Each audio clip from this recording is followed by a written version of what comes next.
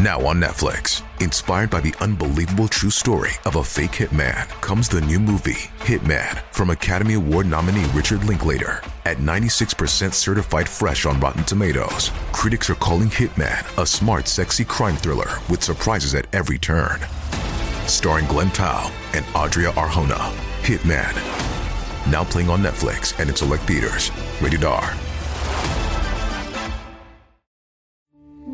We took it all. We brought them to our land. An endless night, ember hot and icy cold. The rage of the earth. We made this curse. Carved it in the blood on our backs. We did not see. We could not, but she did. And in the end... What will I become? Senua's Saga. Hellblade 2. Play it now with Game Pass.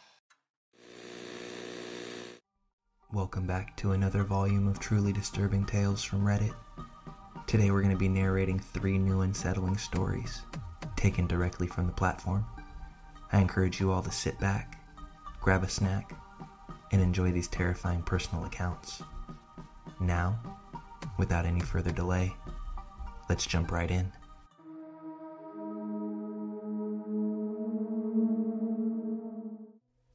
So I'm obligated to tell you that this isn't my story. It's my aunt's, but it's still scary as f***. This all started in the fall of 1998. I don't remember much as I was 8 years old at the time, but I do know what my aunt told me. And now that it's been so long, it's probably safe to tell this story. She and her ex, whom I called my uncle up until this point, lived in a small, one-bedroom apartment in a fairly nice area of town. There were definitely some more rough areas not far from there, but their complex was gated, and you needed a code to get in.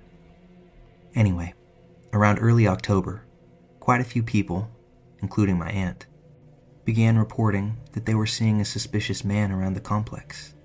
He was caught looking into windows of people's apartments and their cars as well as the storage areas, and management was able to confirm that he didn't live there. This all happened until around Halloween, when things really went off the rails. According to my uncle, he caught the man snooping around my aunt's car and decided then to confront him. And the man ran away, according to my uncle. When he ran, he dropped a bag that my uncle brought into their apartment. He wouldn't let my aunt open it, as he claimed that he was going to turn it into the police, which we had thought he had, as one day he no longer had the bag in his possession anymore. Months go by, and this man is still creeping around, but only near my aunt and uncle's apartment, cars, storage area, but nowhere else. My aunt had called the police many times, and by the time they'd show up, the man would always be gone. It's now January of 1999, and here's the part that I remember, as I was at my Nana's when this happened. My aunt called my grandpa in absolute hysterics.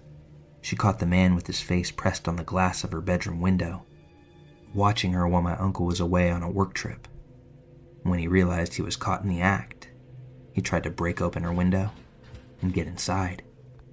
My grandpa grabbed his .45 and headed out to the car, with my Nana and I following him, begging him the entire way to let the cops handle it, and if he was going to go anyway, to leave his gun at home. But he didn't. It took quite a few hours for my grandpa to finally return home, but when he did, this is what he told us. This man was in the apartment complex dealing drugs. My uncle stole his supply and refused to give it back or pay him for it. We later found out this was because he was using it himself, as well as selling. So that man was planning to kidnap my aunt, among other things, to get his money. And while I'd like to say that this is the thing that made her divorce him, that wouldn't be true. They unfortunately stayed married for another 10 years after this. What a relationship.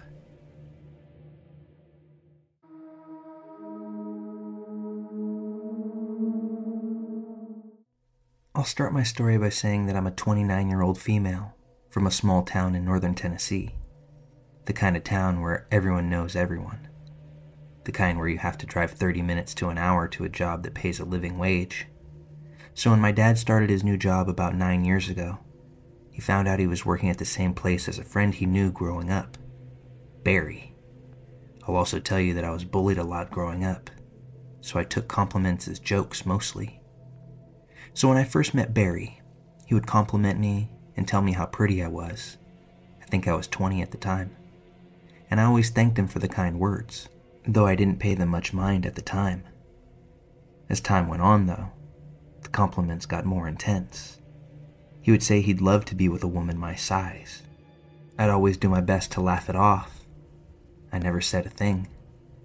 This went on at company picnics and holiday parties that I went to with my dad for about 4 years.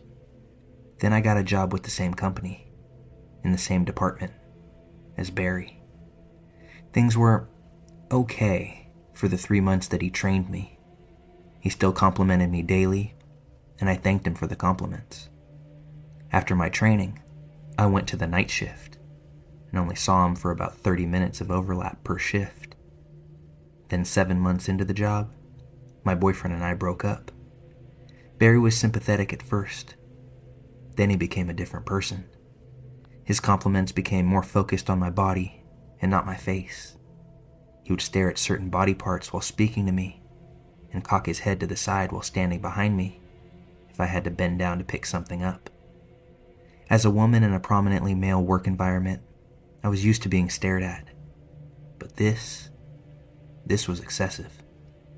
When I became single, he would also ask me about my sexual history, my preferences in the bedroom, if I'd be with a man of his age, early 50s, or a man of his size, about 5'5" and over 300 pounds. He'd become frustrated when I told him no. Declining everything he asked me never stopped him, though. He just upped his game.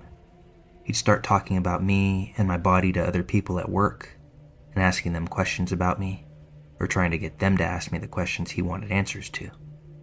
He did this numerous times to my best friend, who we'll call Jay for privacy reasons. Well, luckily for me, Jay just so happened to have a massive crush on me. He'd never do anything Barry asked of him, and he always told me everything Barry said or did. This continued on for around 8 months, and then Barry came to the night shift. So my 30 minutes with him became a full 8 hours. He would start telling me all about his sexual history, unprompted of course. The questions, comments, and staring never stopped. Just to give you an example, this man asked me if he won the lottery, would I sleep with him for money? I said no. He offered me $1,000 one time to have sex with him. I also said no, telling him that there is no amount of money in the world to make me sleep with him. He got mad at that. He'd asked for nude pictures, which I of course declined. He'd asked Jay to try to sleep with me and take pictures and videos, but he also said no. This all led to me constantly being stressed out, always looking over my shoulder to see if Barry was in my presence. I'm a very petite woman, and all my work clothes at the time were about 2 sizes too large. I did that on purpose so you could... We took it all. We brought them to our land. An endless night, ember hot and icy cold. The rage of the earth. We made this curse. Carved it in the blood on our backs. We did not see. We could not, but she did. And in the end... What will I become? Senua's Saga. Hellblade 2. Play it now with Game Pass. Have you made the switch to Knix? Millions of women have made the switch to the revolutionary period underwear from Knix. That's Knix. Period panties from Knix are like no other, making them the #1 leak-proof underwear brand in North America. They're comfy, stylish, and absorbent, perfect for period protection from your lightest to your heaviest days. They look, feel, and machine wash just like regular underwear, but feature incognito protection that has you covered. You can shop sizes from extra small to 4XL. Choose from all kinds of colors, prints, and different styles, from bikinis to boy shorts, thongs to high-rise. You've got to try Knix. See why millions are ditching disposable, wasteful period products and have switched to Knix. Go to knix.com and get 15% off with promo code TRY15. That's Knix.com, promo code TRY15 for 15% off life-changing period underwear. That's KNIX.com. Couldn't see my body shape at all. I did that to try to make him stop staring. But it didn't matter. He still did. I stopped talking to him. I stopped being around him. But he continued. His comments were just to other people in the building. Mainly Jay. It came to a breaking point one week when my supervisor told me that my department had to work one weekend. Alone. Just Barry and myself on our shift. I begged him not to make me come in. I told him I would call out and take a point or whatever I had to do. I told him how scared I was to be alone with that man.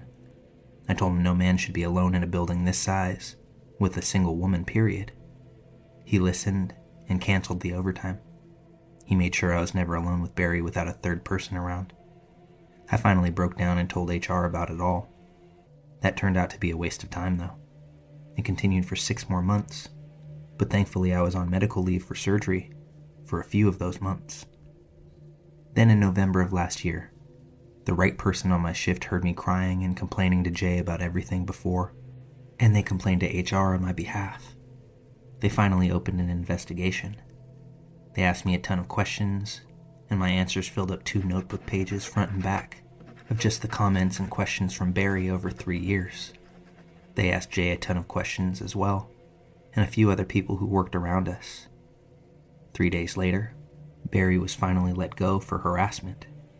He threatened me the day they put him on suspension for the investigation, and he was then banned from company property unless he wanted to be arrested. I filed a no-contact order against Barry and haven't heard from him in over a year. Jay finally told me that Barry had admitted to him at one point shortly before he was let go that if he ever got me alone, he was going to assault me, do ungodly things to me, and then just leave my body somewhere. So I'm extremely grateful to my supervisor for not letting that happen to me. I had to type all this out twice to get my thoughts in order. The thing that bothers me a lot is that Barry had a daughter a year younger than me, and she had nothing to do with him when I knew him. I can't help but wonder what abuse he possibly put her through growing up. It's been over a year since all this came to an end. I'm no longer scared at work. I'm not on edge or stressed out.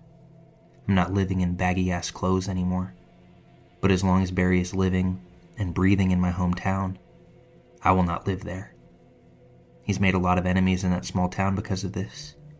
That happens in a small town when your parents know everyone, including the sheriff. Oh, and about Jay. His massive crush paid off, and we're now engaged. I've never felt safer with anyone in my life. So Barry, the pervert who made my work life hell for 3 years, let's never meet again. And to any other girl or woman who is being harassed at work, don't be afraid to speak up. I promise you, it's worth it to tell someone.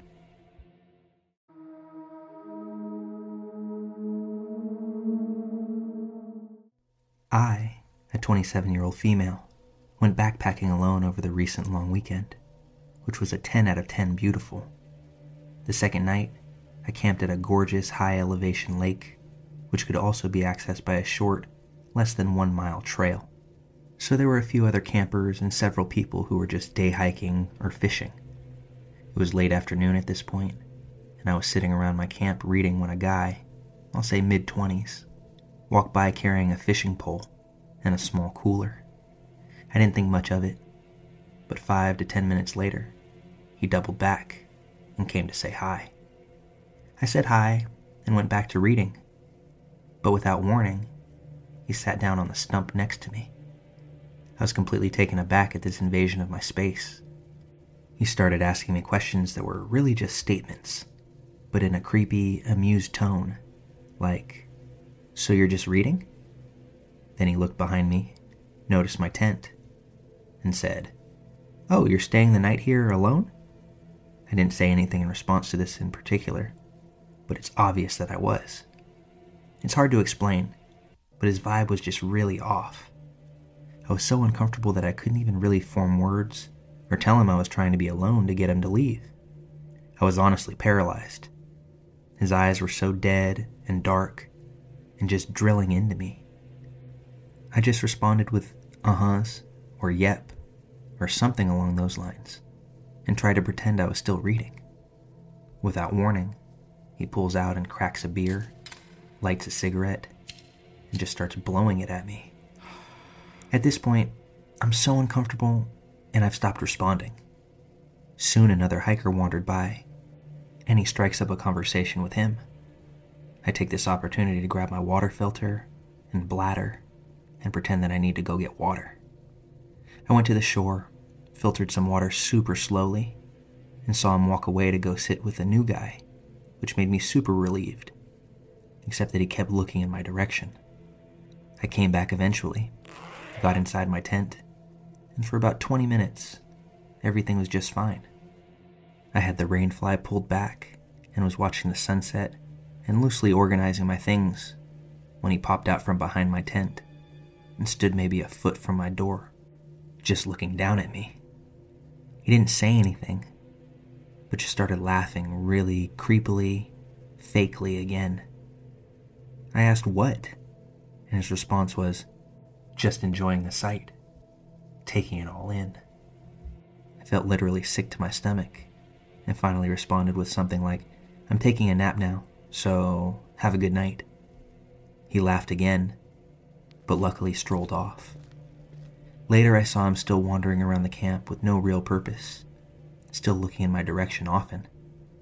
I had no cell service, but I wrote down his last name, at least what was written on his cooler, and I remembered where he said he was from while talking to another hiker. I kept these things just in case. I also slept with my pocket knife close by. I debated leaving camp that night, but ended up staying and just leaving super early in the morning in case he decided to come back. Now, normally while backpacking, I think the worst thing that could happen is I might run into a bear or sprain an ankle. And maybe this doesn't seem so bad when you're listening to it, but this was truly one of the most unsettling experiences I've ever had in the backcountry. I don't know where this guy came from. I don't know what made him want to strike up a conversation with me. But like I said, his vibe was completely off. I'm sure I'll be back out there soon, enjoying nature once again. But hopefully, somewhere far, far away from this guy.